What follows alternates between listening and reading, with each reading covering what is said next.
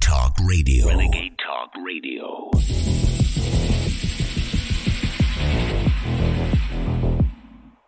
An explosion has been reported at the Con Edison power plant in New York City. Power outages have been reported.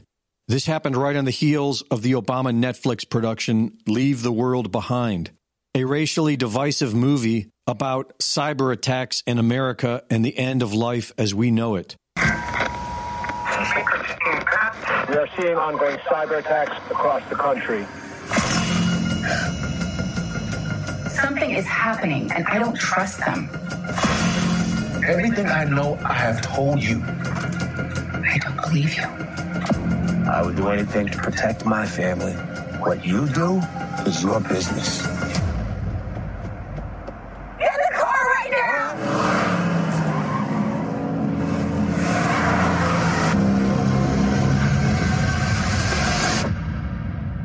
There is no going back to normal. And it happened just a few years after Klaus Schwab of the World Economic Forum told us it was coming. In 2020, Klaus Schwab of the World Economic Forum warned of an impending cyber attack that will take down all of society. We all know, but still pay insufficient attention to the frightening scenario of a comprehensive cyber attack, which would bring to a complete halt to the power supply, transportation, hospital services, our society as a whole. The COVID-19 crisis would be seen in this respect as a small disturbance in comparison to a major cyber attack. Greg Reese reporting.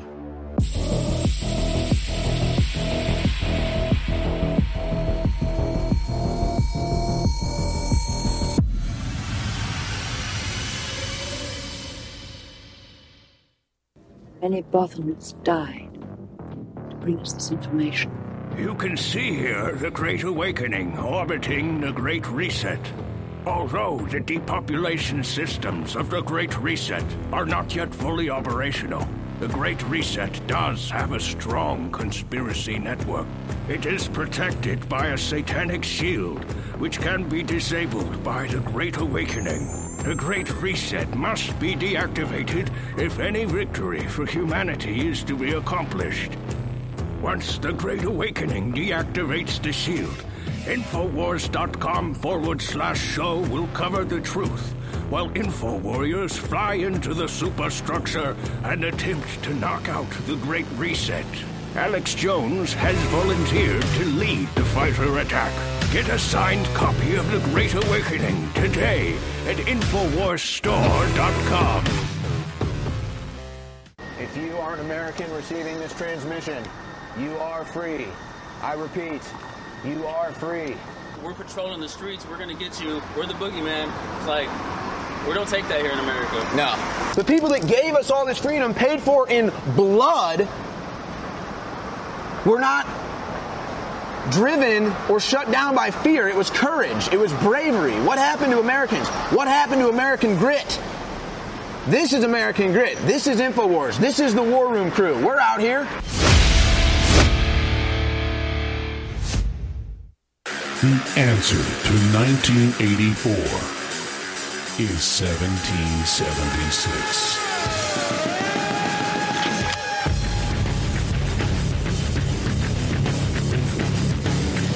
InfoWars has been banned, arrested, attacked, and threatened because we are effective. The Great Awakening is here. Go to banned.video, download the videos, and share. Support the information war at InfoWarsStore.com. And never give up the fight.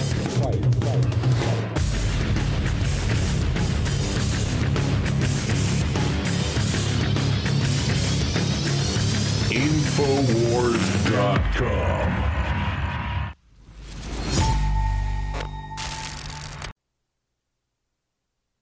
There are, of course, those who do not want us to speak. How did this happen? Who's to blame? Well, certainly there are those who are more responsible than others, and they will be held accountable. But again, truth be told, if you're looking for the guilty, you need only look into a mirror. I know why you did it. I know you were afraid. Who wouldn't be? War, terror, disease. There were a myriad of problems which conspired to corrupt your reason and rob you of your common sense. Fear got the best of you, and in your panic you turned to the now High Chancellor, and all he demanded in return was your silent, obedient consent. But if you see what I see, if you feel as I feel, and if you would seek as I seek, together we shall give them a 5th of November that shall never, ever be forgotten. While other networks lie to you about what's happening now, InfoWars tells you the truth about what's happening next. Welcome to the War Room, folks. I'm Chase Geiser, your host this afternoon, as Owen Schroyer is on his way to appear for a second time on Timcast. And with us today is a very special guest who you may be familiar with if you've been watching this afternoon, Mike Adams, Health Ranger. What's up, man? Hi, Chase. Hey, thanks for having me on, and Honor thanks and for being here today. Yeah, absolutely, man. It's a pleasure to speak with you. So tell me, give me the 30,000-foot view. What's your story? How did this whole journey to get you on InfoWars as a guest, as a co-host, whatever, how did it begin for you? Well, I started back in 2003, so I've been doing this for 20 years. Okay. I started writing about nutrition and health and using healing foods and so on. I was really just focused on nutrition and health for many years. And then eventually, when you start going down that rabbit hole, you realize that, hey, there are a lot of so-called authoritative sources out there that are trying to keep people sick in order to have more profits for Big Pharma and the sick care industry. So eventually you're going to clash with that, which I did. And I started getting a lot of censorship but also expanding my knowledge about, governments and corporations and the real agenda. And I would say about maybe 15 years ago or so, I first came here as a guest with Alex. And ever since then, I've been a repeated guest and host. I've done fill-in hosting for Alex quite a lot over the years. And, of course, I have my own studio and platforms and everything else, but I'm always thrilled to be here. And I always find that I do the best shows, like right here with Alex, because I have that back and forth. And, Alex always apologizes for interrupting, but I actually think it's really good because it keeps you on your toes, and it's a really good dialogue with him. So I think we just did a great show, and I'm thrilled to be here with you to do another great show with you. So what sparked your interest initially in the health and nutrition? Oh, well, actually, it was over 20 years ago. I was borderline type 2 diabetic, and I was borderline obese, and I was suffering from chronic back pain and major health problems at a relatively young age. And I learned that sugar was a toxin, especially high fructose corn syrup. And believe it or not, that was not common knowledge at that time. And so I learned about sugar. I took sugar out of my diet, stopped drinking sodas and so on. And then all of a sudden, everything got better. And I was like, almost whoa. like a form of keto. I'm not quite, you still have carbohydrates, but cutting out sugar is a major step in that direction. Yeah, and the phosphoric acid that's in sodas, so you have the acidification of your entire body. But I was blown away. I was like, wait a minute, why isn't everybody being told this, that you should not drink sodas?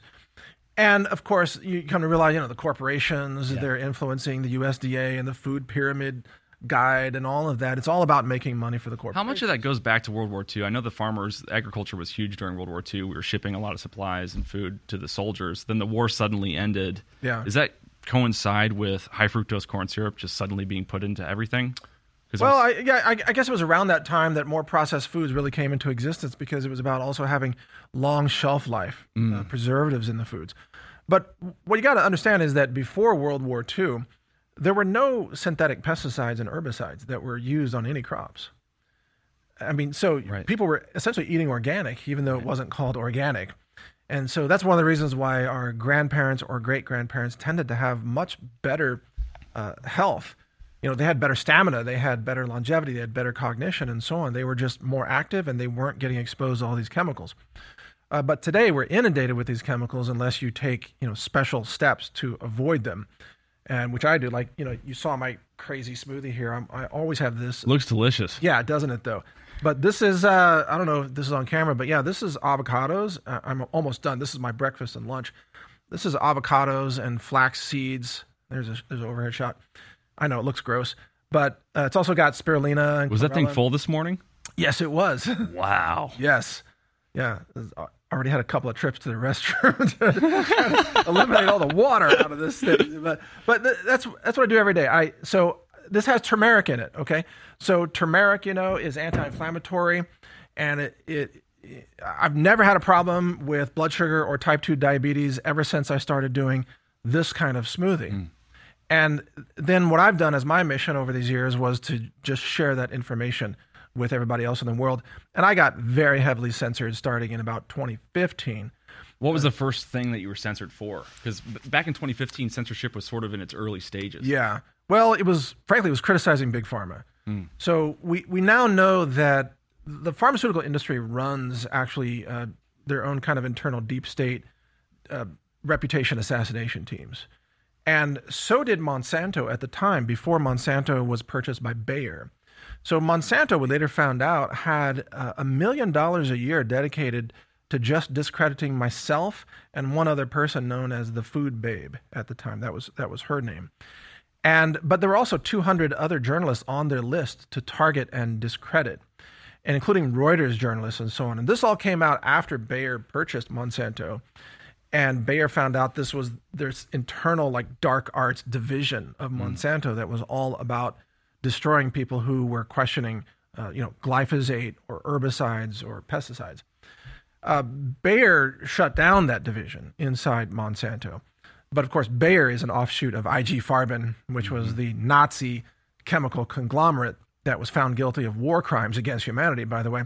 So Bayer has its own, sordid history that needs to be considered as well. But at least they're not running that same black ops division. Well, they were infecting hemophiliacs with HIV and hepatitis in the 80s for years. You got it. And I'm a type A severe hemophiliac. Oh, really? So I know people. My doctor, all of his patients died in the 80s. I was lucky enough that I was born almost on the other, just right on the other side of the threshold of the medicine being contaminated. I was born in 1990. But from 83 or 82 to 85, even when Fauci was involved at the NIH, they knew that the blood products, the medicine, was contaminated with hepatitis and HIV. Yeah. And I think 10,000 hemophiliacs died. Their mothers injected them with AIDS and they didn't even know it. The whole history of Fauci in particular, but also Big Pharma and medical experiments on human beings is horrifying. I mean, it is a horror show of unethical behavior. And even to the modern day, of course, COVID so-called vaccine, which is another medical experiment that I believe is a genocidal bioweapon, right? You think we're all going to die from it? No. Well, that's what genocidal bioweapon means, right? Yeah, but the genocide isn't completely successful. Okay. Right? So I think they have killed at least 20 million people around the world right now. But I actually think that weapon failed. I think they thought it would kill a lot more people. And it failed for a number of reasons. Number one, the human immune system is pretty adaptable and more capable than they give it credit for. But secondly, a lot of people learned the truth about things like ivermectin and quercetin and zinc and vitamin D and whatever, and they were able to support healthy immune function. And a lot of people rejected the vaccines, right? So, including myself and probably most of the people who work here, and certainly Alex. But because of that, they have to find different ways now to either starve us or kill us or exterminate us, and that's why there are all these different vectors of depopulation. And I didn't start out believing in any kind of depopulation agenda. Right. You were just trying not to have diabetes. Yeah, exactly. I was just trying to be healthy and not be obese and not have pain and share that information with other people. But eventually, the deeper you go down the rabbit hole, the more you realize they are trying to kill us. Why is it that nobody ever gets held accountable at these major corporations? It's like they get busted for these scandals, and there's a settlement and a lawsuit, and there's a payout, but nobody ever seems to go to prison. You knew that you were killing 10,000 hemophiliacs, or you knew XYZ was going to do ABC, and you're not in prison. It's the same thing with the Big Short, that financial crisis that we had in 2006 through 2008. Nobody went to prison for that. That's right.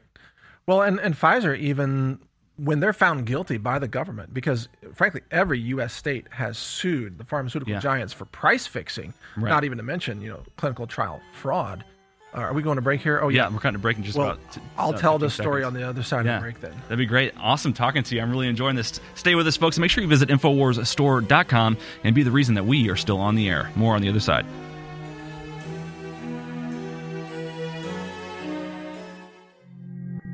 I talk a lot about the great successes InfoWars has had. I don't think anybody can deny it. And it is because of listeners and viewers supporting us. But when we talk about the crew at InfoWars, people behind the scenes, the researchers, the writers, they really have been the MVPs in this fight. And when we look at Harrison Smith and Owen Schroyer and the hard work they engage in every day, 5, 6, 7 days a week, it's really just incredible. So for myself and the whole InfoWars crew, I thank you for your past support. And I want to encourage you now to realize that InfoWars cannot stay on air if you do not support us. I know you spread the word. I know you pray for us, and that's wonderful. Keep doing it. But most viewers and listeners never go to InfoWarsStore.com, and you never buy great products that enrich and empower your life while at the same time keep us on air. I know that less than 1% of our listeners actually go buy products at InfoWarsStore.com. If just 1% more of you took action and went to InfoWarsStore.com, our funding problems will be over. Please take action now. Why do you think the globalists are desperately trying to censor everybody? Why are they attacking myself and Donald Trump and Elon Musk and everybody else? Because they can't get through this giant megalomaniacal power grab if we're here exposing them. But we're not just exposing their operation. In my new book, we give you the solutions to build a new, better world, an alternative to Klaus Schwab's "you will eat the bugs." This is the Great Awakening, the plan to defeat the globalist and launch the second great renaissance. It's a companion to my last book that was a #1 worldwide bestseller, and this book is even thicker and even more powerful. Get your copy of The Great Awakening today at InfoWarsStore.com, either signed as a fundraiser, and I thank you for the support, or unsigned. But whatever you do, take action now. We're fighting for you, but we can't keep on if you don't support us. So please, get the historic book now. Go now to InfoWarsStore.com and get The Great Awakening. The Great Awakening at InfoWars Store. The War Room. InfoWars.com/show.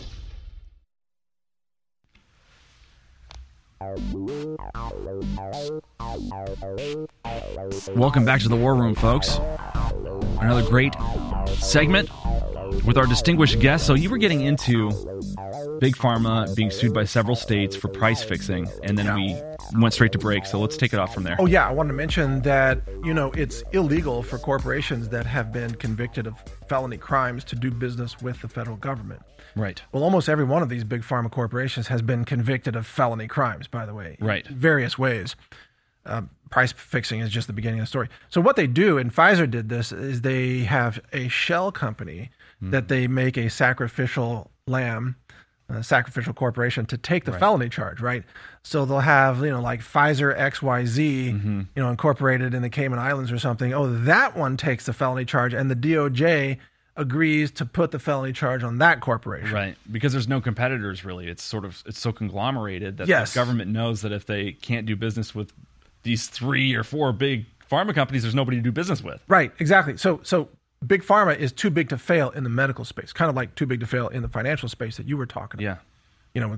With I guess Goldman Sachs wasn't too big to fail, but JP Morgan is too big to fail, right? Right. Wells Fargo too big to fail, and so on. But what's critical to understand is that these shell companies take the felony charges, and then the main company continues to do the same business and commit the same kind of crimes and the same kind of price fixing. I mean, I remember, what was it, like a $2 billion DOJ settlement a few years ago with one big pharma company that was caught bribing 40,000 doctors across the country to prescribe its drugs. It was a massive bribery network. I covered this in detail. Well, all these companies are still doing business. I mean, that was GlaxoSmithKline.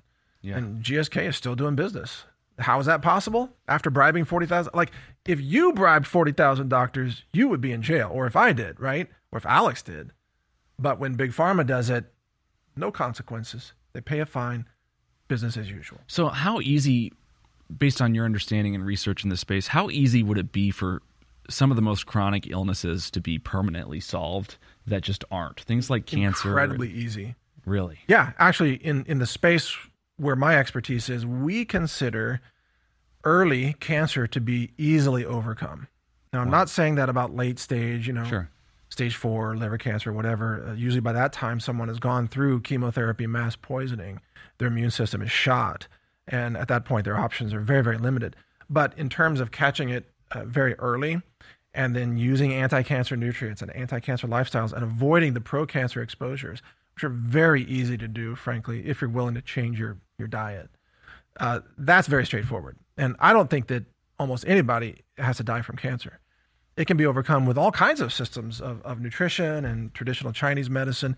Now, there are things that don't work for cancer, like acupuncture.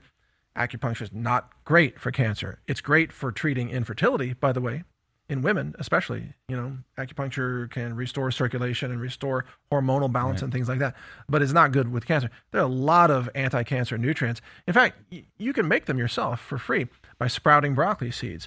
So there's one nutrient called sulforaphane, which of course has sulfur as part of the molecule. Sulforaphane is synthesized by broccoli sprouts as they're sprouting. And so you can actually just go buy broccoli seeds in a mason jar and have some water and a cheesecloth on top with a rubber band. And you just rinse it twice a day with water and empty it out and let them sprout. You're growing anti-cancer medicine. Wow. And then you eat those broccoli sprouts or you put them in a smoothie like I do, and you're drinking anti-cancer medicine. And also it's anti-inflammatory. It's also neuroprotective to protect cognition, right?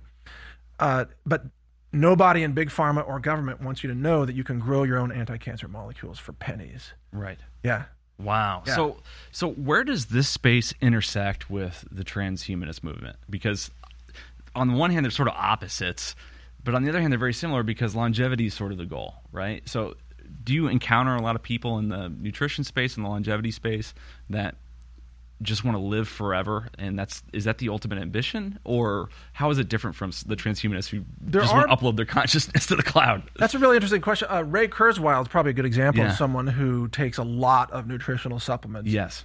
For the purpose of longevity, so he can live long enough to upload himself to the machines. Yeah, he wants to hang out with his dad. Have you seen it? The Singularity documentary? His dad died, and he wants to live long enough that he can duplicate his dad's consciousness and talk to him again. Yeah, that's freaky. It's freaky. Okay. I don't want to do that. I'm happy to just live a meaningful life and then go on as God intended. You know what I'm saying?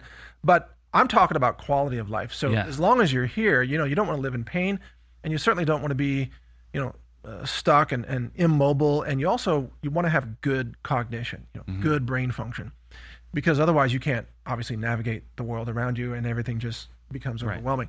So what I teach is nutrition that does keep you active and healthy, pain-free, but also expressing your greatest self. So all the things that God put you here to achieve, you can't achieve those if your blood is all toxic, polluted. So let me interrupt you because we only have a couple minutes left, and I want to get this question in. Okay, sorry, go ahead.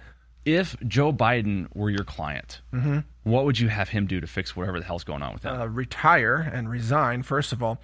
But seriously, if somebody exactly like Biden, if Biden came to you and needed help and you decided you were going to do it for whatever reason. You do a full profile of what he's eating and what are all his exposures to personal care products and chemicals and so on, okay? That's not a supplement I recommend, but it might be on his list. I'm not sure. But then you would go through that and you would say, okay, what's probably causing your lack of cognition? Because, by the way, some of that can be reversed. Right. I mean, Alzheimer's is not always permanent, or dementia is not always permanent. Forget about it. No, seriously. And you can restore neurological function. In fact, you see this index finger right here? I almost lost this finger, almost had it cut off. You can barely see the scar now, but it cut the nerves and the ligaments and blood vessels and almost lost the whole finger. That happened in May of this year.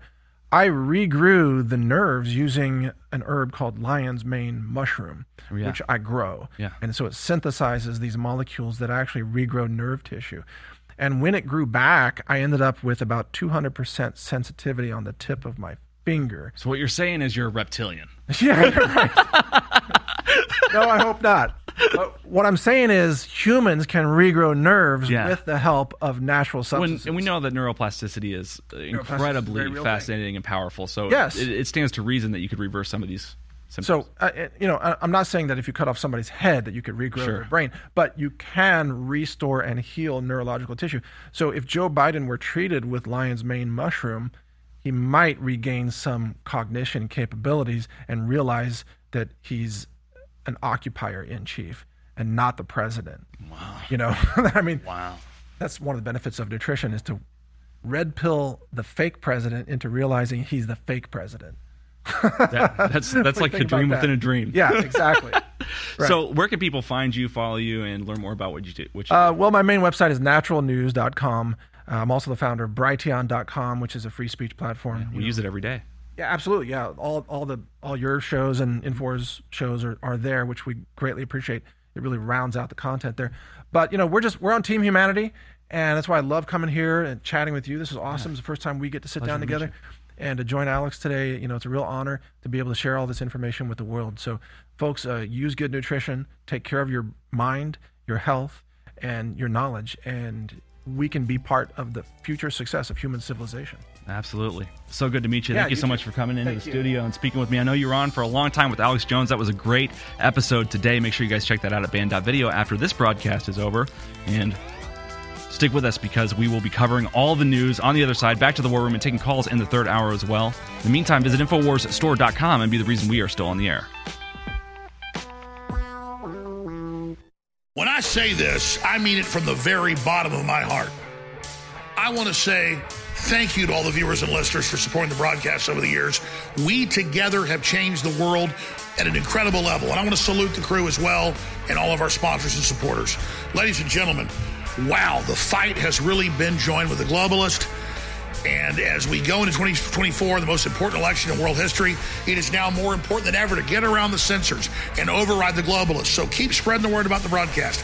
Keep sharing the articles and videos. Keep praying for the broadcast and our reporters and the crew. And shop at InfoWarsStore.com, where for Christmas, we have the biggest sales of the year, double Patriot points, store-wide free shipping, up to 60% off on products like Brain Force Plus, Brain Force Ultra. Turbo Force is back in stock. X2 is back in stock. Vaso Beats is back in stock. Body's Ultimate Turmeric Formula, it's all there. My new book, The Great Awakening. Do your Christmas shopping there. Get great products and fund the InfoWar. Thank you. The War Room. Infowars.com/show.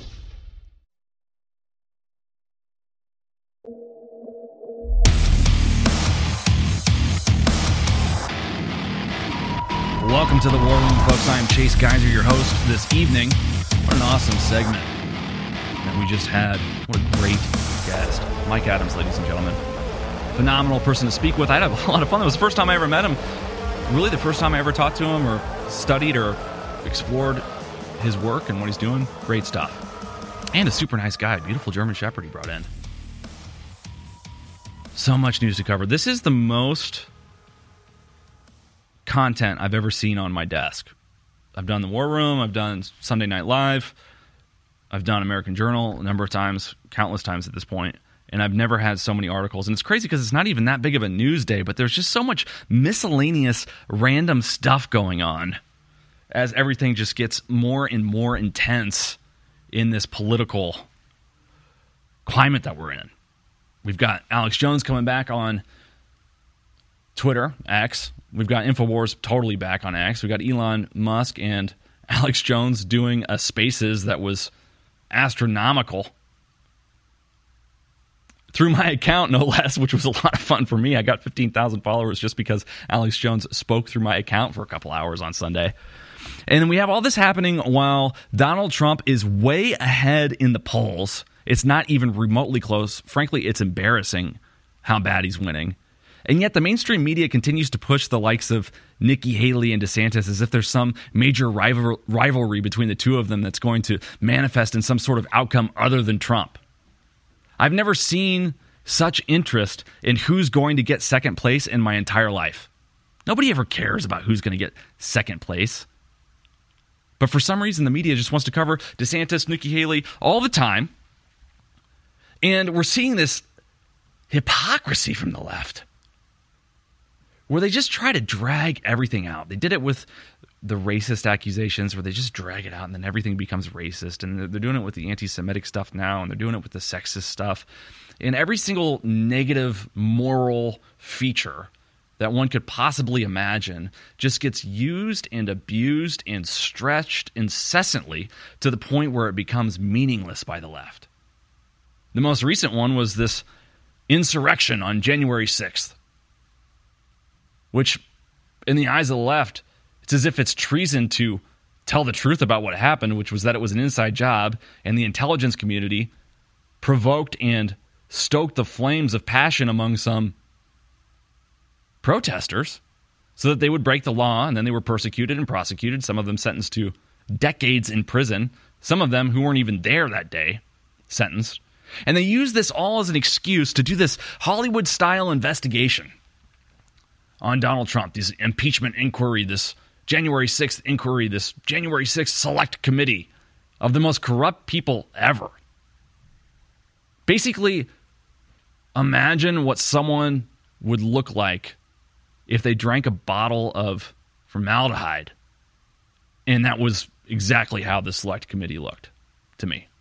They broadcast it at prime time for like a week straight. Maybe it was a couple of weeks straight. People only watched the first night, but it was just embarrassing how bad they wanted it to blow up, how bad they wanted it to be famous. This all after they lied incessantly about the Russian collusion hoax. Adam Schiff even today tweeted something like, oh, there's a new report out that Donald Trump had documents about Russian interference destroyed when he was in the White House. I just replied and I said, oh, so you're not making it up this time? Got it.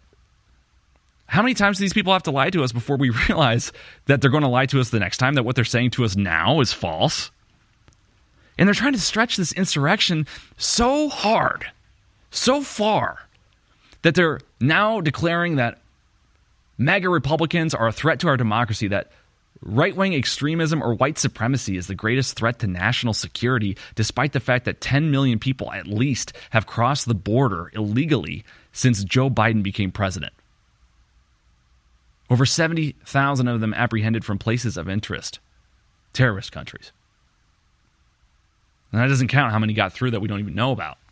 But we're the greatest threat to national security. I tell you what, we are a threat to their security. And I don't mean their physical security. We don't advocate violence on this platform.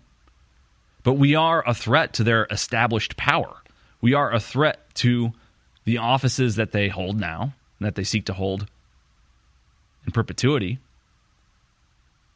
But they're so self-righteous that they claim that anything that's a threat to them is a threat to democracy itself or freedom itself. It's like when Fauci said, I am science.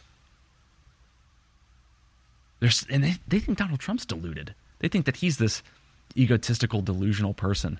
They literally think that they're science and democracy. And I saw this video today. We're going to run clip 16.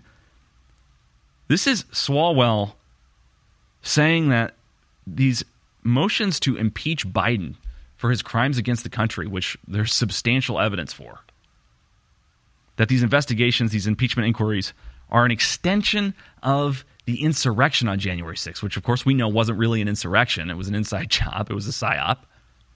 But listen to him talk about this. 16. This impeachment is a continuation of the insurrection that came here on January 6th. This gang has never accepted Joe Biden as the president. And the architect of the idea that you could overturn the election is the current Speaker of the House. And then Donald Trump sent that violent mob here. It didn't work, and so now we're here, where they're going to try and use this House to overturn the election through this inquiry. The problem is they have zero evidence. The only crime is that Joe Biden blew out Donald Trump in the 2020 election. And that's a problem because this place is the largest law firm in D.C. with these lawyers working on behalf of just one client, Donald Trump, at the expense of everything else that matters. But I want to give James Comer some credit because after 50,000 pages of depositions and secret hearings and closed hearings, I think if we give him enough time, he's going to prove that Hunter Biden is Joe Biden's son. Oh my gosh, so pathetic. We're going to run clip 30 in a second because he's criticizing the Speaker of the House. But he wasn't the only one that criticized the Speaker of the House today. We heard from Bannon regarding the Senate passing the NDAA, sending the bill to the House. So the Senate voted overwhelmingly Wednesday to pass the fiscal 2024 defense policy bill, setting up the sprawling $886.3 billion National Defense Authorization Act for House consideration Thursday. Senators adopted the conference report by an 87-13 tally. The vote came after the legislation cleared a couple of final hurdles, including a Democratic hold on the 3,000-page NDAA conference report and a protest of the bill's 4-month extension of a controversial surveillance authority. But the speaker seemed to be in support of this. Let's see what Bannon had to say in clip 30. The NDA just passed. It just passed. This is Mike Johnson, and don't tell me you're a Christian. I don't want to hear you're a Christian. Don't wear your faith. Don't give me the Bible. I don't hear more Bible verse. When you've allowed the transgender, you've allowed all that garbage, all that demonic trash throughout the defense budget. That you wonder why you can't get kids, red-blooded American boys and girls to get into the military. With what you've done in this neo-Marxism and this cultural rot that now you have taxpayers paying for in almost $1 trillion, and you allowed this to happen when the commitment, if you can't get the majority doesn't go to the floor of the Hassard rule. But you waive that to get this there because you're playing footsie with Mitch McConnell, Schumer, and you're just as bad as the Biden guys because you should know better. So I don't need to hear any more biblical review, okay? I saw in action. Yeah, he's absolutely right. And frankly, I'm appalled that aid to Ukraine is on the table at all. We hear our politicians always talk about how important it is to compromise, how important it is to reach across the aisle, how XYZ has bipartisan support as if that's a good thing. But really, that's just conspiracy. That's just compromise of integrity and values. That's selling out whenever they work together, these parties, this uniparty. And so the fact that he is negotiating, giving money to Ukraine in exchange for better border security for our border is just disgusting to me. The government should have to do that without any sort of deals or wheeling and dealing going on for a foreign war that should have nothing to do with the United States. More on the other side, folks. A lot of people have asked me, why is InfoWars Store and InfoWars Life not at a probiotic for more than 3 years? And the answer is simple. We only bring you the highest quality to lowest prices. We had a top maker, top certified of probiotics for more than 7 years. They got bought by a libtard company and said, we're not doing business with you, Mr. Jones, anymore. Finally, we got a probiotic just as good or better with a top lab that loves our show. We're able to private label it under InfoWars MD as our probiotic formula. So you can get a super high quality probiotic for amazing gut health and more at InfoWarsStore.com for 25% off right now. Now, wherever you get your probiotics is something everybody should be doing. But I'm asking you to try our probiotic. I think you're going to have an amazing effect and it funds our entire operation. So get your InfoWars MD probiotic today at InfoWarsStore.com. It's a high quality formula and it keeps us on the air. Take action now at InfoWarsStore.com.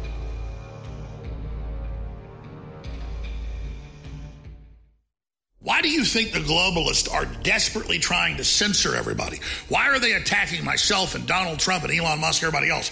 Because they can't get through this giant megalomaniacal power grab if we're here exposing them. But we're not just exposing their operation. In my new book, we give you the solutions to build a new, better world, an alternative to Klaus Schwab's "you will eat the bugs."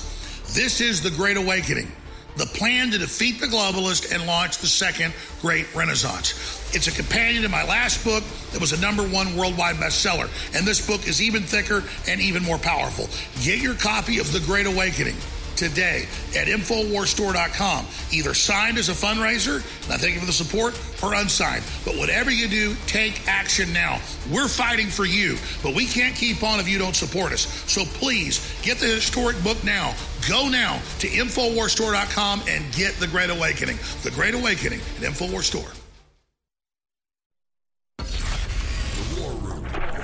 InfoWars.com/show.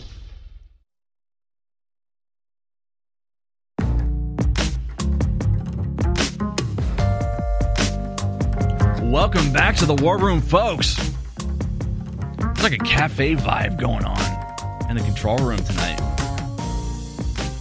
Okay. We're sliding into the segment, no problem. Sliding into the Civil War, no problem.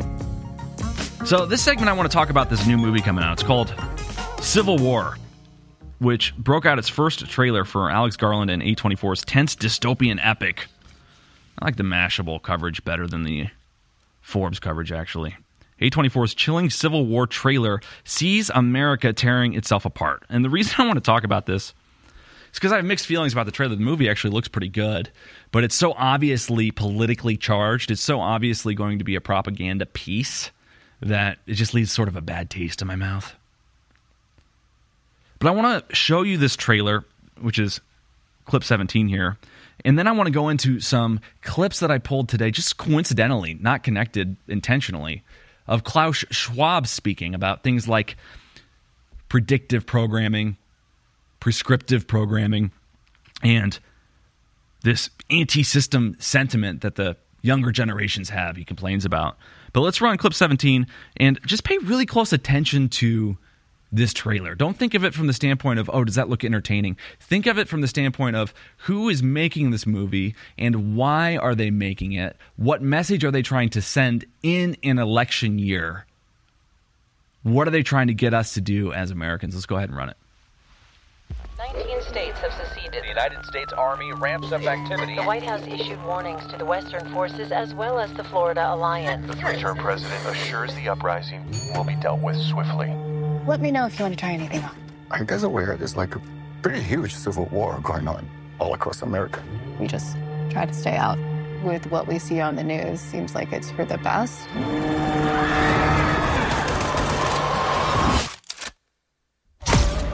Citizens of America, the so-called Western forces of Texas and California. As if Texas and California would ever side up with one another. At the hands of the United States military. Mr. President, do you regret the use of airstrikes against American citizens? We're moving to D.C. today. You need to go down there. They shoot journalists on sight in the Capitol. Every instinct in me says this is death. What Every time I survived a war zone, I thought I was sending a warning home. Don't do this. But here we are. There's some kind of misunderstanding here. What? Well, you're American, okay? Okay. What kind of American are you? You don't know? The Western forces will reach the White House on July 4th. Oh my God. Get in the car! Get in the car! Move, move, move! You're gonna hang back. I'm not hanging back. One nation under God, indivisible, with liberty and justice for all. Go, go, go, go, go!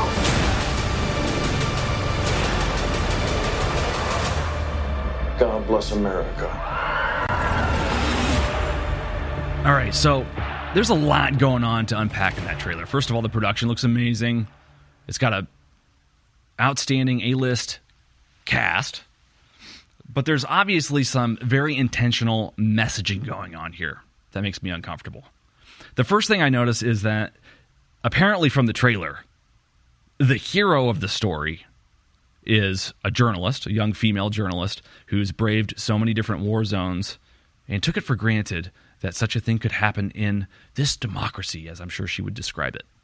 That was mentioned in the trailer. Second thing is this sort of menacing-looking antagonist in that really epic scene where he interrogates them as to what type of America or which type of American they are, is obviously a Second Amendment advocate, rogue kind of guy. So they're setting up anybody who owns an AR-15 or any sort of military rifle as a domestic terrorist. The third thing is there's this president of the United States who is Ron Swanson. We all think of this guy as a Republican because of his role in Parks and Recreation, where he was like a Republican's Republican. He's forever embedded as the bacon-loving, leftist-hating, government-hating Ron Swanson. And so he's in this movie as this sort of Trump right-wing figure. He's bombing Americans who are attempting to secede. For some bizarre reason, Texas and California have teamed up in this secession. And I think the whole purpose of it is to imply that Donald Trump and right-wing extremists are domestic terrorists and to imply that if we elect Donald Trump to the presidency, that we're set to have a civil war like what we see in that movie. And I always struggle, this is an ancient debate, as to whether or not art makes culture or culture makes art. So is this movie coming out because it's responding to a zeitgeist, or is it coming out because it's trying to create a zeitgeist? Is it trying to shift the sentiment in the country, or is it resonating with an existing sentiment in order to make as much money as possible? And obviously they scheduled it very intentionally to come out right before a primary election in a major presidential election year. It comes out in the spring of next year, 2024. And so it seems to me that they're setting this up intentionally as a sort of propaganda piece to try to get people emotionally to abandon republicanism, Americanism, patriotism as this sort of terrorist activity. And it lines up perfectly with what Schwab said here in clip 21. Let's go ahead and run clip 21, where he's talking about not just predictive programming, but now he uses the expression prescriptive programming, where they're trying to actually determine what you're going to believe and what you're going to do. Rather than just predicting what you're going to do so they can surveil you, now they want to determine it with this prescriptive programming in clip 21. The technology now is, and digital technologies mainly have an analytical power. Now we go into a predictive power, and we have seen the first examples, and your company very much involved into it. But since the next be to go into a prescriptive mode, which means you do not even have to have elections anymore, because you can already predict, and afterwards you can say, why do we need elections? Because we know what the result will be. Wow. What a wonderful human being. So they're talking about prescriptive programming. They're coming out with this epic-looking movie in the spring, right before an election, that's very obviously about very real people and designed to evoke an emotional response conducive to their political agenda's goals. And then we see this other documentary coming out, and this is going to take us straight to break. Can we run clip 8, God and Country? Now they're attacking us for being Christian nationalists. Let's go ahead and run it.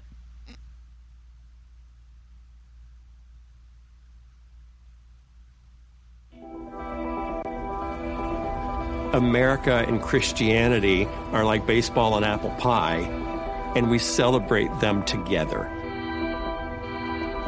I was 16, 17 years old when I became a Christian. I'm an evangelical minister. I've been a Christian my whole life. I'm a Christian nationalist. I have nothing to be ashamed of, because that's what most Americans are. Is Christian nationalism Christian? No, it isn't. Oh, it isn't.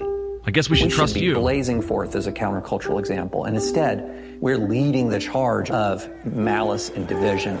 Christian nationalism uses Christianity as a means to an end. That end being some form of authoritarianism. Please.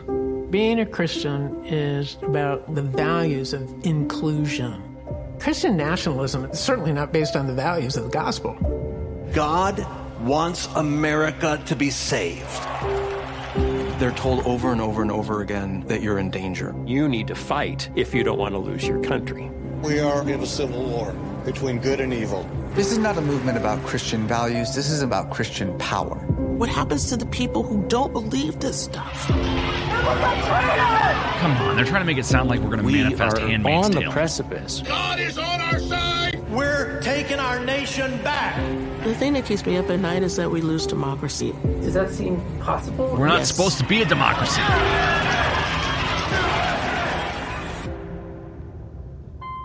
Christianity at its best. Yeah, so that's enough of that. So we've got this prescriptive programming. We've got these documentaries coming out saying that Christian nationalism is a threat to democracy, a threat to our safety, that it's a terrorist activity, that people are using Christianity as a means to power in this country, when our entire culture is very antagonistic to Christianity. So if you really want to be popular and successful these days, you would think that you would do the opposite, right? More on the other side, folks. We'll be getting into the weeds with this in the next segment. Please remember, my new book, The Great Awakening, is going right to number one. It's already number one on a bunch of charts. Plus, it funds this operation. It's twice the length of the last book. It's full of solutions. It's amazing. The Great Awakening, the plan to defeat the globalists and launch the next great renaissance. InfoWarsStore.com. Get a signed copies of Fundraiser. I thank those that have. I want to ask others that want to keep us on air to do that. That's the action point. Please go to InfoWarsStore.com. Get a signed copy or unsigned copy at InfoWarsStore.com. A signed copy is like $30, $29. A signed copy is $100, and that's what it takes to fight the globalists. We have store-wide free shipping, including on the book, double Patriot points, and X2 selling out but still discounted, Turbo Force, 10 hours clean energy back in stock, so many other great products like Down and Out Sleep Formula, Vitamin Mineral Fusion, DNA Force. It's up to 60% off. Do your Christmas shopping with us, and we appreciate you. These are great products that work really, really well. InfoWarsStore.com. InfoWarsStore.com or 888-253-3139.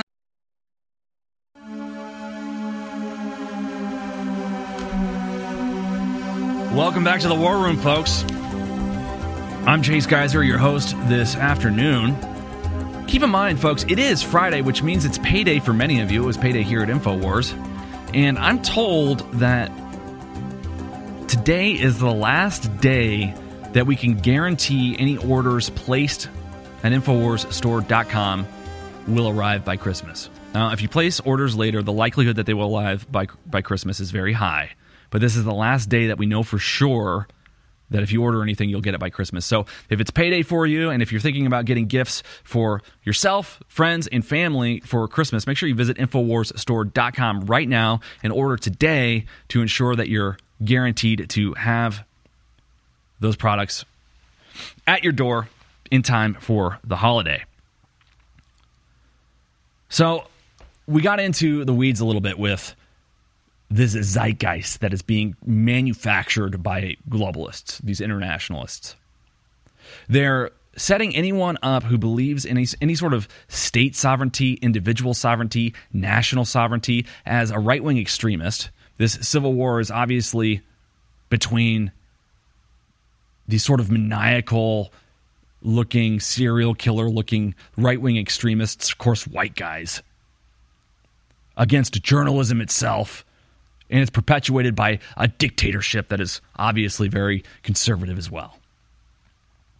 And that's all coming in the context of Klaus Schwab coming out and talking about prescriptive programming. And then we see this other documentary that we showed in the last segment of this God and Country trailer for this documentary about the woes and the evil that is Christian nationalism. Saying that it's undemocratic, saying that it's not Christian to be a nationalist. They say Christianity is all about Big Tent, everybody's welcome, inclusive of everybody, and that's true to a certain extent. Grace does abound. Christianity can save anyone who believes. It's inclusive in that regard, but you got to keep in mind that the kingdom of God is a nation in and of itself, and not everybody's going to be permitted to enter the kingdom of God. It's easier for a camel to go through the eye of a needle than it is for a rich man to enter the kingdom of God, right? The way to the kingdom of God is narrow. The black sheep and the white sheep will be sorted in judgment. So we've got some pretty serious border policy happening in terms of the kingdom of God in final judgment, but for some reason, it's not Christian to advocate that our nation have a border. So after all, there are some people that we would be happy to have here, and there are some that we wouldn't like to have here, similar to God's kingdom. There's some people that he would be happy to have there and some that are not welcome. It's not for us to determine who as far as the kingdom of God's concerned, but to say that it's anti-Christian to believe in borders is pretty much the antithesis of the message of God and his Son. He provided a way, a legal path to citizenship. And the only way to get into the kingdom is the one way through the Son of God, Jesus Christ. That is how you legally immigrate to the kingdom of God.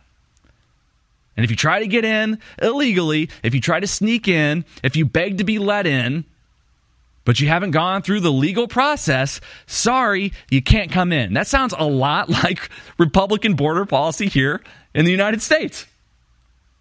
And I don't know how I feel about Christian nationalism, because I'm a Christian and I'm a nationalist. So I like both of those things, but I believe in the separation of church and state. I don't want the day to come where the state is telling me what denomination of Christianity I have to adhere to, or what specific doctrine I have to believe within the theology of Christianity.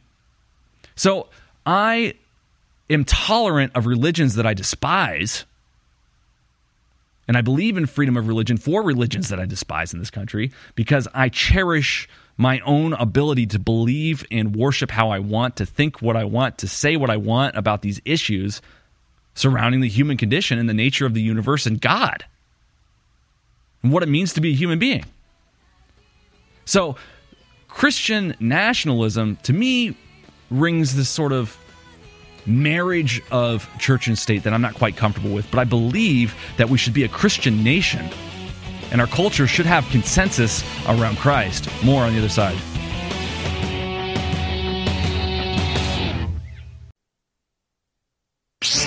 Go to hell, New World Order.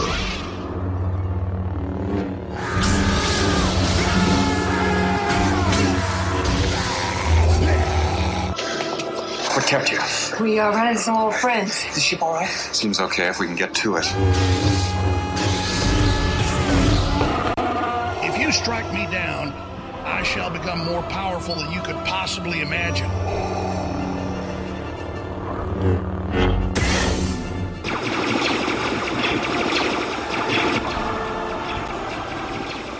Harrison, visit Infowars.com/show now. I hope that old man got that tractor beam out of commission, or this is going to be a real short trip. Okay, hit! While other networks lie to you about what's happening now, InfoWars tells you the truth about what's happening next. Visit Infowars.com/show today. Welcome back to the War Room, folks. I'm Chase Geiser, your host this evening. Quote, I am angry. Black scholar who says Harvard president plagiarized her work is livid as fifth example emerges. Harvard president Claudine Gay has now been caught plagiarizing 5 academic papers, nearly half of her entire scholarly output, a sin that would seemingly be fatal for anyone else in her position. One of the academics who was plagiarized, former professor Carol Swain, is pissed after Harvard gave Gay a pass on what would have resulted in severe punishment and or expulsion for anyone else, as Town Hall's Christopher Rufo reports. She said, I rarely get angry, but I am angry right now about the racial double standards that are temporarily giving #Claudine Gay an opportunity to resign. White progressives created her, and white progressives are protecting her. The rest of us have had to work our rear ends off. So we're going to go into a couple of different details about this. First clip I want to show you is clip number 2. This is a leftist interpretation of what's happening here. They, of course, made it racist to even suggest that this woman should be expelled or kicked out of her position because of basically it's academic fraud, which is a major no-no. I mean, most universities, if you get caught doing something like that, you're not going to graduate. You're going to get expelled. I know that was a serious thing when I was in college. Nobody did that. It was just way too risky because if you got caught, you were done. But apparently there's some sort of immunity going on here. Go ahead and run clip 2. Oh, absolutely. So they're using the guise of pretending that this is about concern over anti-Semitism, which is, of course, something that all of us should be concerned about. It's really just further their propaganda campaign against, racial equity. So when you think about the fact that Harvard, this nation's oldest university, had about a 370-year explicit racial quota of only hiring white men to be the president, it's laughable to think that the first ever black woman following that unbroken line of white racial quotas is the one who's unqualified. I mean, this is kind of the beauty of how racism works. If you are black and you don't achieve, if you don't succeed at the highest echelon, it's because you're lazy and you're not smart enough. Pause it for a second. If you do achieve... Nobody is saying that she's unqualified because she's black.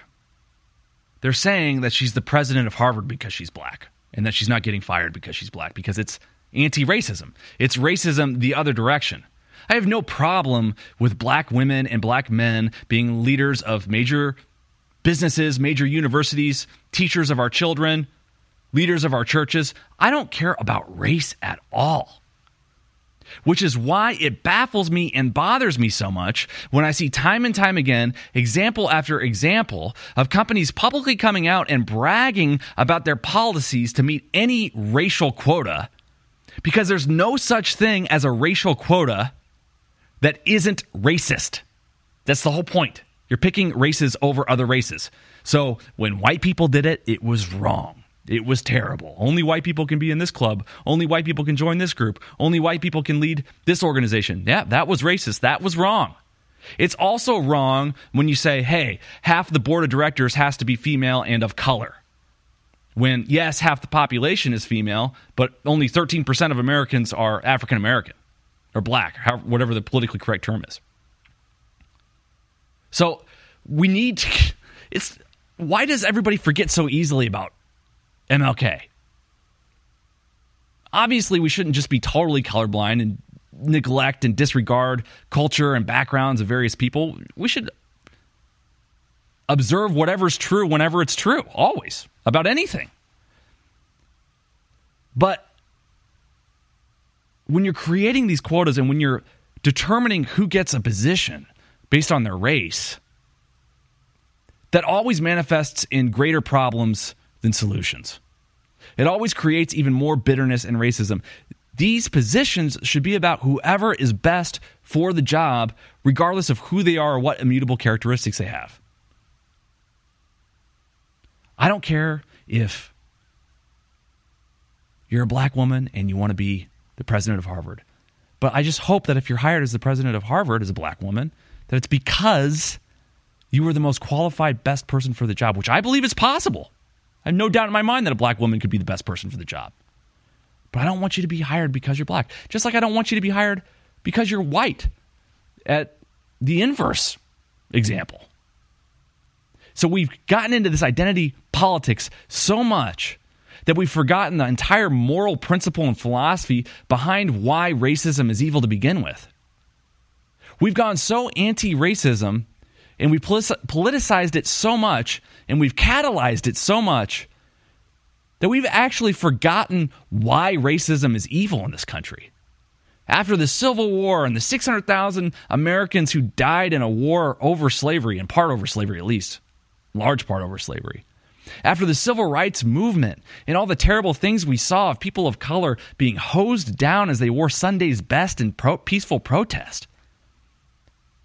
After the different water fountains that we saw and the remarks about whether or not you could intermarry and the segregation, all the terrible racism that was very real and actually racist and unjust, the lynchings, the KKK, the terrible stuff that happened. And we compensated for it the other direction, which was great. But then we kept going. And now it's starting to arrive at an unjust place again the other way. Obviously, it's impossible to be colorblind or blind to someone's gender. It's impossible for human beings not to categorize anything that they observe. That's how we think. It's our mind is structured to operate that way. There's always going to be prejudice. There's always going to be stereotype. So I'm not saying that, I don't see black, or I don't see women versus men, or I don't see gay versus straight. Of course I do. Everybody does. And if you say you don't, you're lying because you're just trying to virtue signal. But you can observe the different immutable characteristics of people without acting immorally in response to it. I can observe a beautiful woman without having an affair. You don't have to do, it's not unjust to have an observation or to notice something that is true. And so this idea that we have to observe these immutable characteristics and make decisions as to who gets what opportunity, who gets what income based off of these immutable characteristics, logically always is and always will be, must be racist and bigoted. And whenever you say that, the first thing they say is it's impossible to be racist against white people. That's just not true. Obviously. Let's go ahead and keep running the rest of the clip. you do achieve and you do succeed and you do rise to the top of your profession, it's because you didn't deserve it. So as Toni Morrison said, this is all really a distraction. Chris Rufo is not a serious person. He is a person who has been trying to attack what he calls DEI, but really any efforts to address racial inequality. He has explicitly said that he does propaganda work, and the fact that we're all talking about it means that he's being successful. What do you make of the fact that, there were all these university presidents who were criticized? She wasn't the only one. But the other presidents weren't criticized because they were women. They were criticized because of things that they said or did. She is being singled out as someone who is only surviving because of her race. What did you make of that? Well, it's racist. I mean, we have no but one has why else a shred of would she evidence still have the that job? If you plagiarize 5 academic papers and you're the president of the most prestigious university in the history of the United States of America, you're fired, right? When I say this, I mean it from the very bottom of my heart. I want to say thank you to all the viewers and listeners for supporting the broadcast over the years. We together have changed the world at an incredible level. And I want to salute the crew as well and all of our sponsors and supporters. Ladies and gentlemen, wow, the fight has really been joined with the globalist. And as we go into 2024, the most important election in world history, it is now more important than ever to get around the censors and override the globalists. So keep spreading the word about the broadcast. Keep sharing the articles and videos. Keep praying for the broadcast and our reporters and the crew. And shop at InfoWarsStore.com, where for Christmas, we have the biggest sales of the year, double Patriot points, store-wide free shipping, up to 60% off on products like Brain Force Plus, Brain Force Ultra. Turbo Force is back in stock. X2 is back in stock. Vaso Beats is back in stock. Body's Ultimate Turmeric Formula, it's all there. My new book, The Great Awakening. Do your Christmas shopping there. Get great products and fund the InfoWar. Thank you. What would you do if there was a tyrannical, totalitarian world government taking over whose plan was to kill 90% of the world population, and they were already beginning to do it? You would rally against it, you would fight it. And that's what we're doing. This is the reality of 2023. I just want to thank listeners and viewers for your last year's support and want to encourage you now more than ever to spread the word about the broadcast, to pray for the broadcast, to take clips and share it from the broadcast, and to buy products that enrich your life at InfoWarsStore.com. We have the signed or unsigned copy of my new book, The Great Awakening, The Plan to Defeat the Globalist and Launch the Second Great Renaissance. Twice as long as my last book, incredibly powerful, signed or unsigned, InfoWarsStore.com. And we have X2 finally back in stock after over a year, InfoWarsStore.com. We have Turbo Force, 10-hour clean energy, back in stock, and a bunch of other great products as well. So please visit InfoWarsStore.com and do your Christmas shopping there. Fund the InfoWar and get great products all at the same time. The War Room. InfoWars.com/show.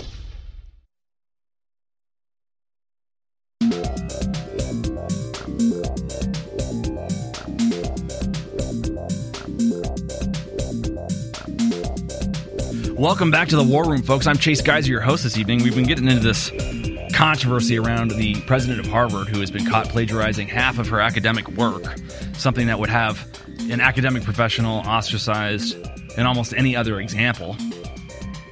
Let's see what Joe Rogan had to say about it. He covered it. I thought this clip was pretty funny. Clip 13 here. Rogan talks about this plagiarism. It seems very obvious to me that this is hyper-politicized and not based off of any genuine sympathies or appreciation for this woman's academic prowess. Let's go ahead and run the clip. Ooh, the lady from Harvard is the F. Rufo. I do not know his background. Writer, City Journal, senior fellow, Manhattanist, Dave Smith, teaching and lecturing at Hillsdale, New York, followed by Dave Smith. So maybe he's legit. Either a complete fake account. It says real. Scroll back again. Real Chris Brunette. And I have obtained documentation demonstrating that Harvard President Claudine Gay plagiarized multiple sections of her PhD thesis, violating Harvard's policies on academic integrity. It only violates its policy if it's actionable. Yeah, it says she lifted an entire paragraph nearly verbatim from a paper. Again, we don't know if this is true. We're just saying what this Christopher F. Rufo guy is tweeting, and I haven't researched it at all. While passing it off as her own paraphrase and okay, so she lifted an entire paragraph. Go back so I can read that, please. Nearly verbatim from a paper, Lawrence Bobo and Franklin Gilliam's. Now, this is something one could do on accident. Paraphrase and language. This is a direct maybe violation once, of Harvard's policy. maybe twice if they're just really bad at editing. I can understand how somebody would copy and paste someone else's work into their document and then change it and adjust it and eventually delete all of that content for whatever is being manifest. I've done that before where I've taken content that I really like, put it in a Word document, and use it as a frame of reference for something original that I'm creating. But the fact that she did it 5 times is indicative that it was intentional. She did it on purpose. It was academic fraud. And who cares? You know, you plagiarize on a paper. It's unethical. It's terrible. Whatever. You just shared what somebody else said, practically speaking. But the fact that you do that and you're leading this prestigious institution, some of the most impressive, both good and evil minds in the history of the United States have gone through the halls of Harvard. And so this is a person that's supposed to be leading the future of the best, leading the best into the future. And she's obviously a liar. And it's not even the fact that she's a liar alone that is the issue here. But the issue is that she wasn't competent enough as a scholar to come up with something original herself that would be substantial enough or impressive enough to justify her current position. So she stole it so that she would look good. She stole somebody else's song so she could have a hit on the radio.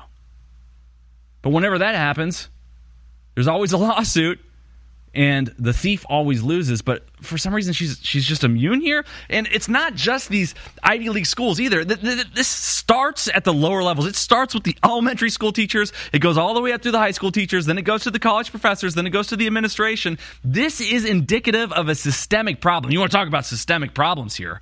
I'm not talking about systemic racism.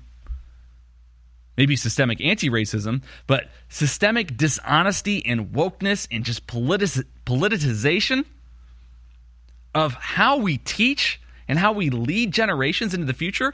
Getting a good education now is more important than ever. Unfortunately, you can't get one at a university anymore because they're so political.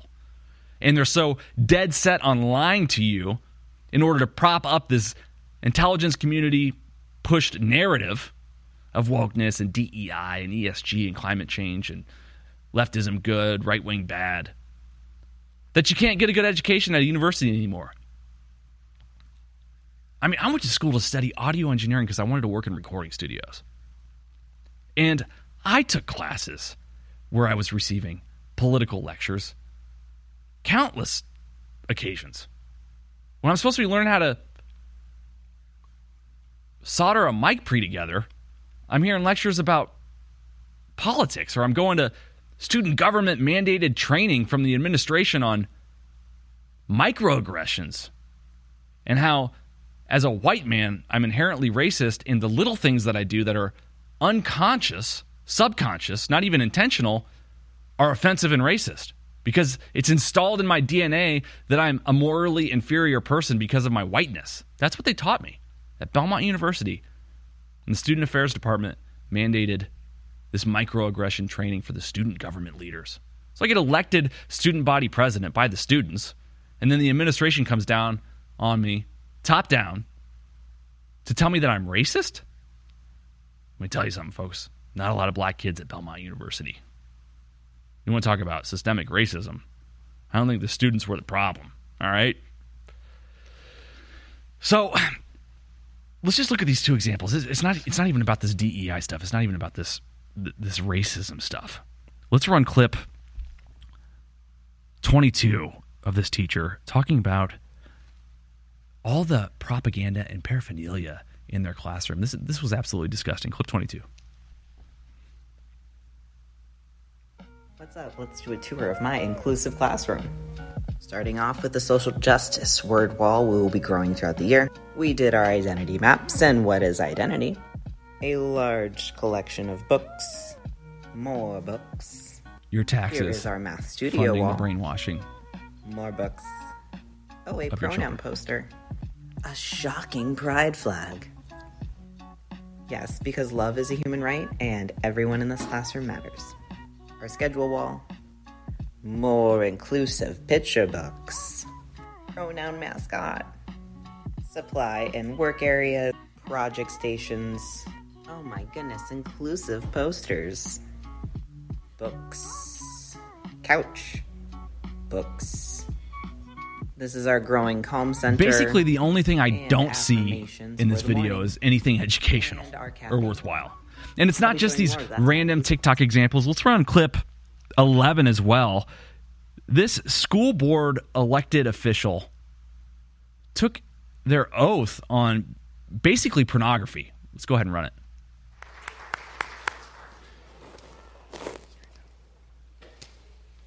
Repeat after me, please. Carl Frisch, I, Fairfax state your County name. School Board. I, Carl V. Frisch, do solemnly swear that I will support Now, the I saw some Constitution of the images United from States, this book, which are inappropriate to show on the air. They are cartoon drawings that are absolutely explicit. It's pornography, literal fellatio going on for kids, and he's swearing his oath in the school board on these books. I wanted to show you and like maybe blur it out, but I just didn't want to look at them long enough to actually edit them. I didn't want to deal with it. It was so disgusting, and it's just so indicative of the rot in our culture that we've gotten to this place where we're electing people to school boards, we're hiring teachers that are sexualizing and brainwashing our children into a specific, very unhealthy, frankly evil and un-American political philosophy that's only going to wreck the future of freedom and sovereignty in the world. More on the other side. So all these new listeners aren't buying stuff at Infowars.com. They're tuning in. I need the regular hardcore folks that have never gotten a film, a book, a water filtration system. They're all the best out there at InfoWarsStore.com. Do your Christmas shopping with us or part of it. Don't fund the globalist. InfoWarsStore.com. X2 back in stock but selling out. Incredible. Learn about iodine deficiency. Learn why we have the best. Good, clean hour. Incredible energy. Nobody's got a formula this strong or clean or powerful without hardly any letdown. It's so strong it has some letdown. Turbo Force. InfoWarsStore.com or 888-253-3139. Turbo Force. X2. Vitamin Mineral Fusion, DNA Force Plus, down and out sleep support. The list goes on and on. InfoWars Store Christmas Mega Super Sale. Sells up to 60% off, free shipping and double Patriot points. Shop now. InfoWarsStore.com or 888-253-3139. The War Room. Infowars.com/show.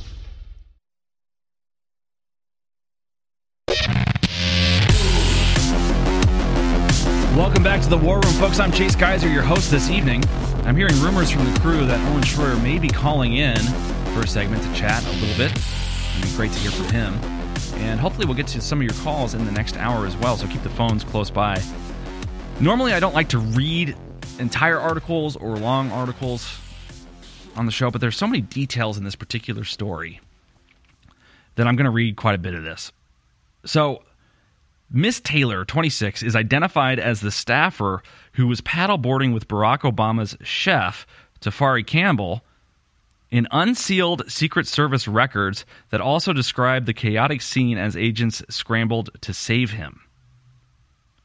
So, newly released Secret Service records show how agents attempted to rescue Obama's personal chef when he fell off his paddleboard in Martha's Vineyard. His body wasn't found until the next morning.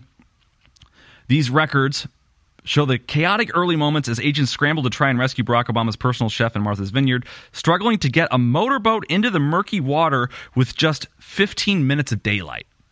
So I'm not hearing that this water was described as heavy flowing or rapid or dangerous or treacherous. I'm hearing that the sun was up and the water was murky. So maybe if he was underwater, it would be hard to see him.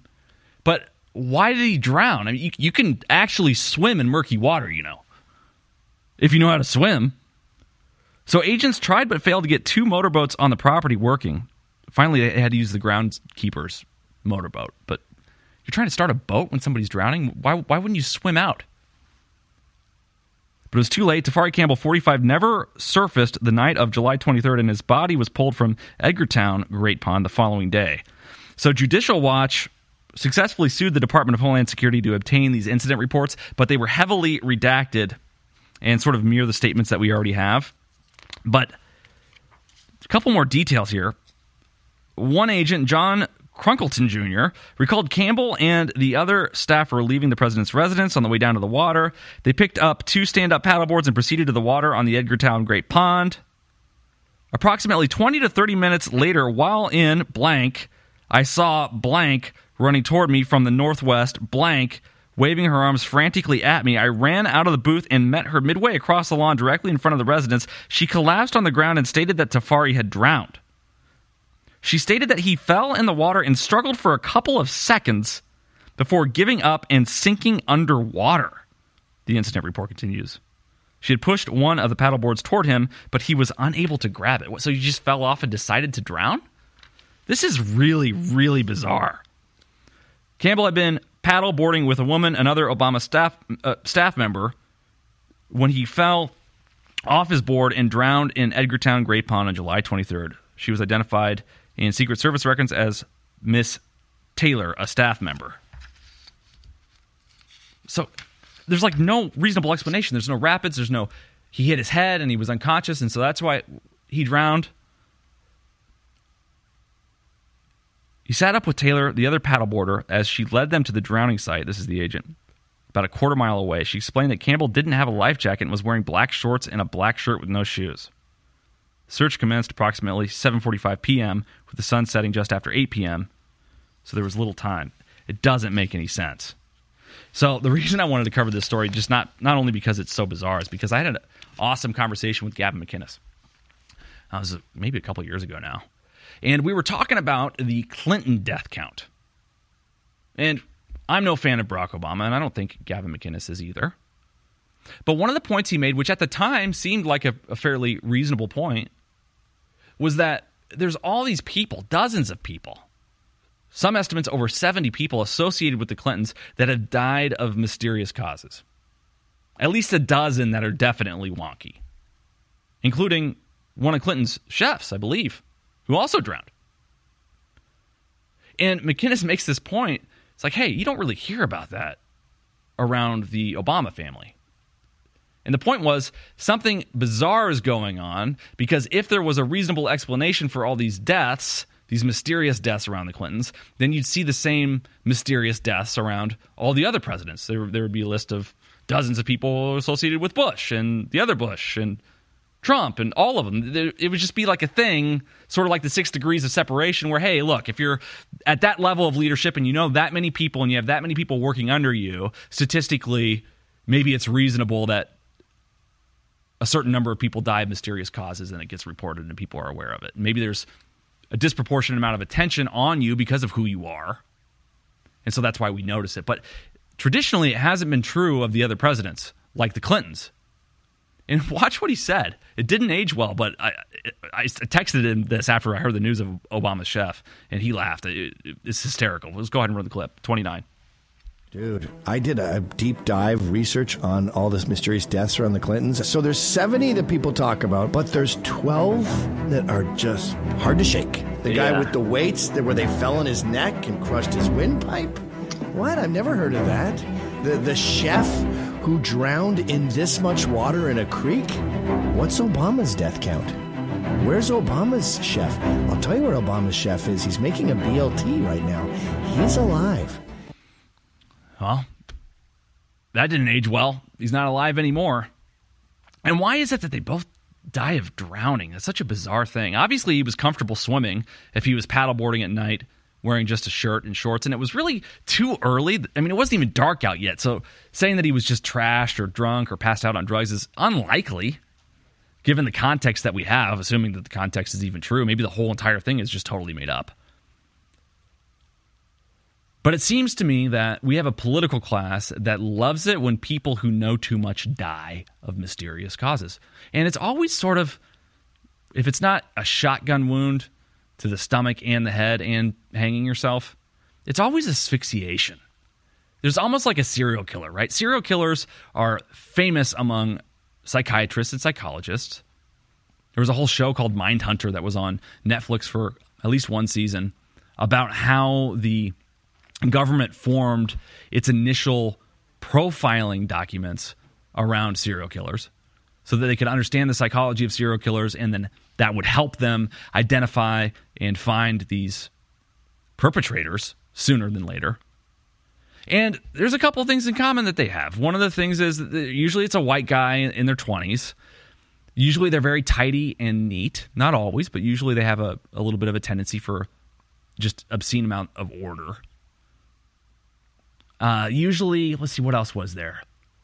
Usually they return to the scene of the crime, and they have a tendency to kill their victims or treat their victims in a very similar way every time. So they've got a strangulation thing, or they got a stabbing thing, or they have a shooting thing, whatever. There's some sort of fetish associated with that. Why is it that when we look at these mysterious deaths around our politicians, whether it's Obama's chef or Bill Clinton's chef, or who was that Clinton-affiliated guy who shot himself with a shotgun and then hanged himself? And then, of course, Epstein. Why are they always hanging themselves? Why are they always literally just strangled? The life is just strangled out of them. And maybe the explanation for that is that it's easier for some reason to get away with killing somebody if you strangle them. There's no murder weapon, less evidence, but I'm pretty sure an autopsy could determine whether or not somebody was strangled, but maybe it looks the same as if they hang themselves. So it's just a good cover.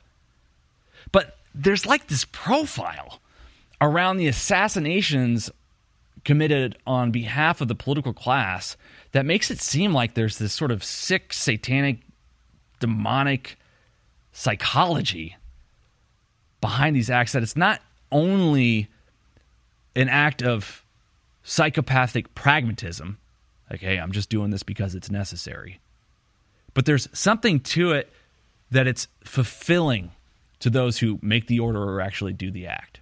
Because they're always happening in the same way. They always happen years later without a lot of connections. And it's always sort of embarrassing and just sort of offensive how they play these things off as just totally normal when all the evidence is so bizarre. But it's as if there's one evil consciousness that's behind all of these political killings.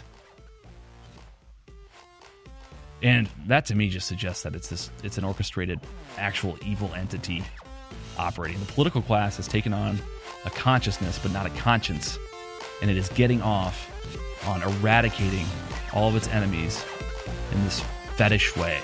More on the other side.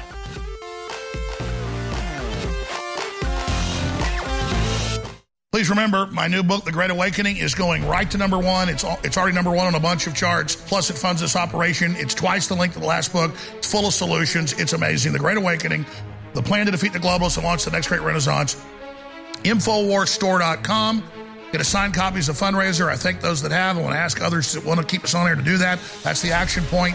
Please go to InfoWarsStore.com. Get a signed copy or unsigned copy at InfoWarsStore.com. A signed copy is like $30, $29. A signed copy is $100.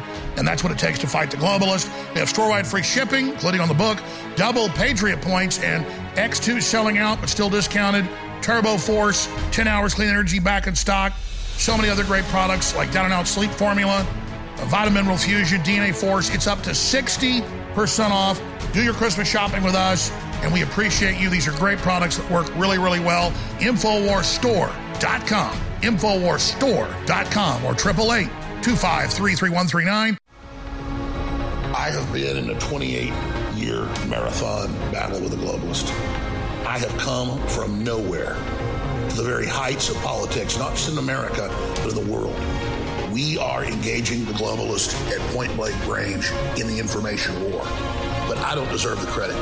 Yes, I've persevered, but the listeners and viewers who support InfoWars are the real reason we've had this success. We're having now the greatest victories in the fight against the New World Order we've ever had. We are now entering the final mile of the marathon. And that's why today, it's more important than ever to realize how important you've been in this fight and to continue in the efforts you've been carrying out and to intensify them. God bless you all. I salute you. I thank you.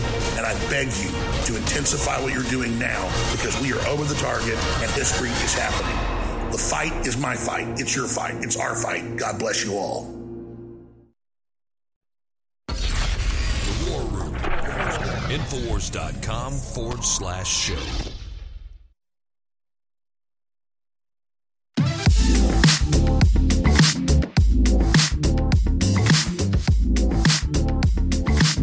Welcome back to the War Room, folks. I am Chase Geiser, filling in for the great Owen Schroyer, who I believe is going to be calling in the next hour, but we're not certain. He's traveling today because he is going to be on Timcast. I'm not sure if his episode airs tonight. I imagine that it does.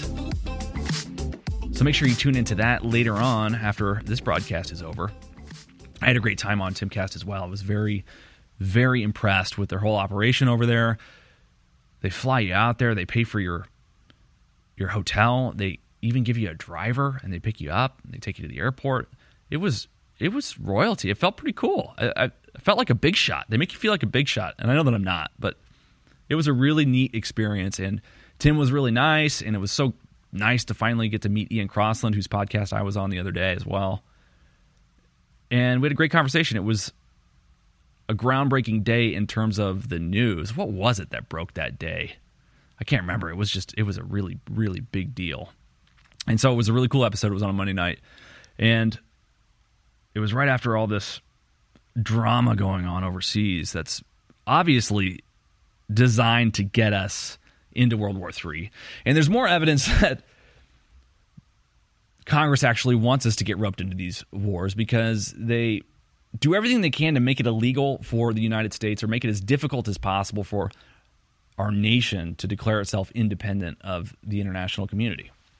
I mean, it's the whole reason we had a revolution in the first place, was so that we would have some sort of sovereignty and independence, and now we've signed our way back into indentured servitude to the international community. But really, our politicians don't serve the international community. We serve the international community as slaves to our politicians, who get kickback on these contracts and this aid, and that's why this globalization is occurring. So Oklahoma governor signs an executive order effectively banning DEI in all state institutions, which is great news. But we see this other report that Congress is making an effort to make it illegal for any president to single-handedly, unanimously get us out of NATO.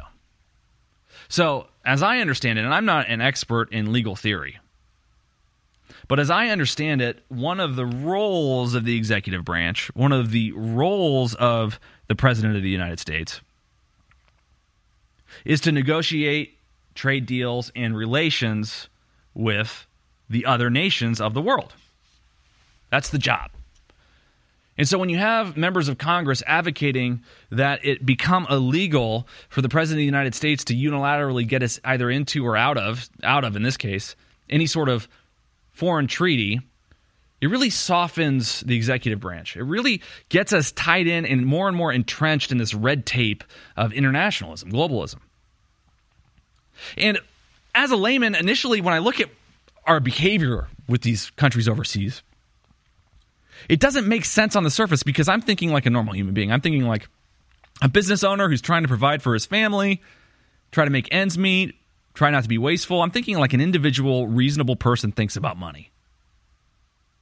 And so you look at all the billions of dollars we give to Ukraine, and the billions of dollars we give to Israel, and the billions in aid we give to miscellaneous countries and miscellaneous communities, many of which I've never heard of before. There are some of them quite obscure.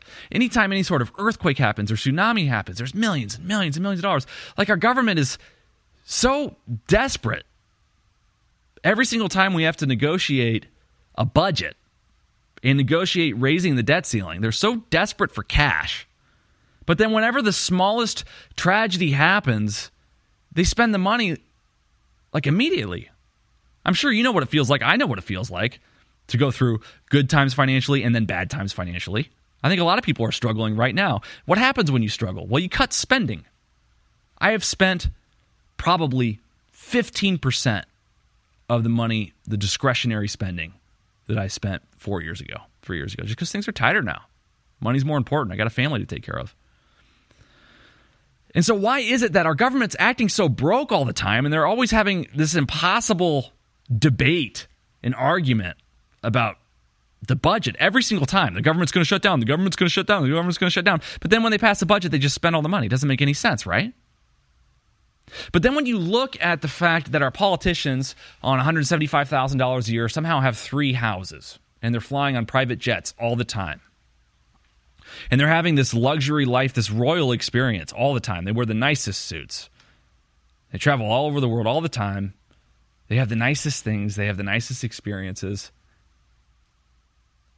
They live like kings and queens. Like, wait, they must be making money some other way. Well, a lot of our politicians, they're business owners too, right? So maybe they're rich because they made a lot of money as a small business owner, and that's why they have these private jets and stuff. It's not anything to do with Congress. And then you look and you're like, no, what did Dan Crenshaw do other than be a congressman? What does AOC do other than be a congresswoman? What does Nancy Pelosi do again other than trade stocks? And you realize that the whole scheme is our politicians get elected, and whoever the House Majority Leader is, or whoever the House Minority Leader is, either one, determines who's going to be on what committees.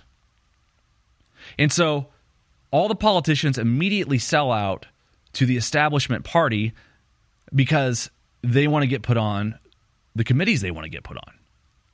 But why do they care so much about whether they're on X community versus Y community? Why do they care so much whether they get on the transportation committee versus the defense committee? Well, that's because the way they make money is they've legalized insider trading. They cannot be prosecuted as members of Congress for insider trading because they have to sit on these committees. They have to know what's going to happen next to get these classified reports before the public is aware of them. That's part of the job, right? And so what they do is they sell out to whoever the leadership is in the party, Mitch McConnell's, whatever, Chuck Schumer's. They sell out to them so they get placed on the committees that they want that are going to be the most lucrative for their insider trading racket. Then once they're on those committees, they get information that keys them into what to buy, what to sell, and they also get to determine what to vote on, and they know how that's going to make an impact on the market. And so they do insider trading for term after term, for year after year, and they make millions upon millions of dollars.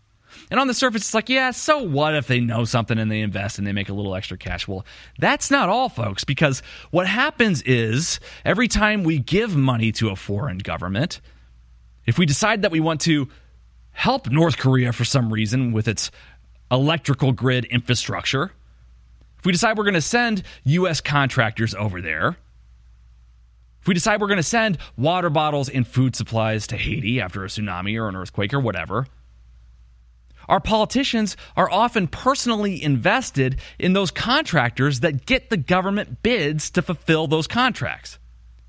So our politicians are so eager to spend our money because the more of our money they spend, the more kickback they get on the investments that they make with their insider trading. And then when they run out of money, they always have this debate as if they're broke, and they are broke, but they always want to increase the debt ceiling because their racket doesn't work if the government stops spending. So, like I said in the beginning of the segment, we, as the American people, work for this international community as slaves of our own political class. They force us to pay taxes to work for them. Then they spend those taxes in these international interests, these globalist interests, whether it's foreign aid, whether it's climate change initiatives, whether you name it, anything that happens at the WEF, NATO, United Nations. And they're invested in the organizations, the businesses, the contractors who fulfill the services and the products that they push internationally. So they get the kickback. They launder our tax money through them. So we work as slaves for our political class for the benefit of the political class and the international community. And that's how globalism has come to pass. That's the incentive. That's why our politicians want to make it impossible to leave the UN or to leave NATO.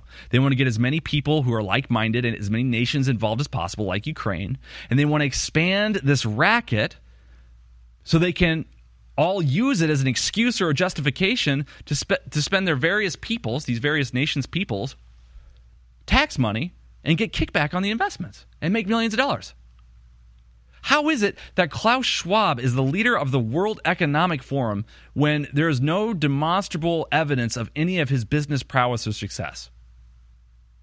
Why is this guy the leader of the World Economic Forum if I can't for the life of me name a single thing he's actually accomplished other than being the closest thing to a Bond villain I've ever seen in my life? I can tell you what Elon Musk has accomplished. I can tell you what Bill Gates, of all people, has accomplished. I can tell you what Steve Jobs has accomplished. I can name successful people that lead major organizations that makes sense, but I can't explain for the life of me how Klaus Schwab came out of nowhere, how Nikki Haley came out of nowhere. Well, it's because they're propped up by the establishment, folks, to steal our money and enslave us for a globalist agenda. If you ever take one piece of my advice, it's get a bottle of X2. It's been sold out for over a year because we wouldn't cut corners and because it's so hard to produce. We finally have a limited run back in supply at InfoWarsStore.com. So many people have serious issues. Look up the UN's own numbers. Billions have cognitive disabilities because they do not have true nascent iodine in their bodies. Most other iodine is bound to other heavy metals or bound to other elements, so you don't download it. But this is pure atomic certified iodine. X2 is now back in stock, discounted. So I'm giving Thanksgiving right now for this product being here. It funds the info war, but I guarantee you, you take this for a few weeks, you will feel the difference. It is amazing. It's the missing link, X2, back in stock at the end of 2023 at InfoWarsStore.com. X2.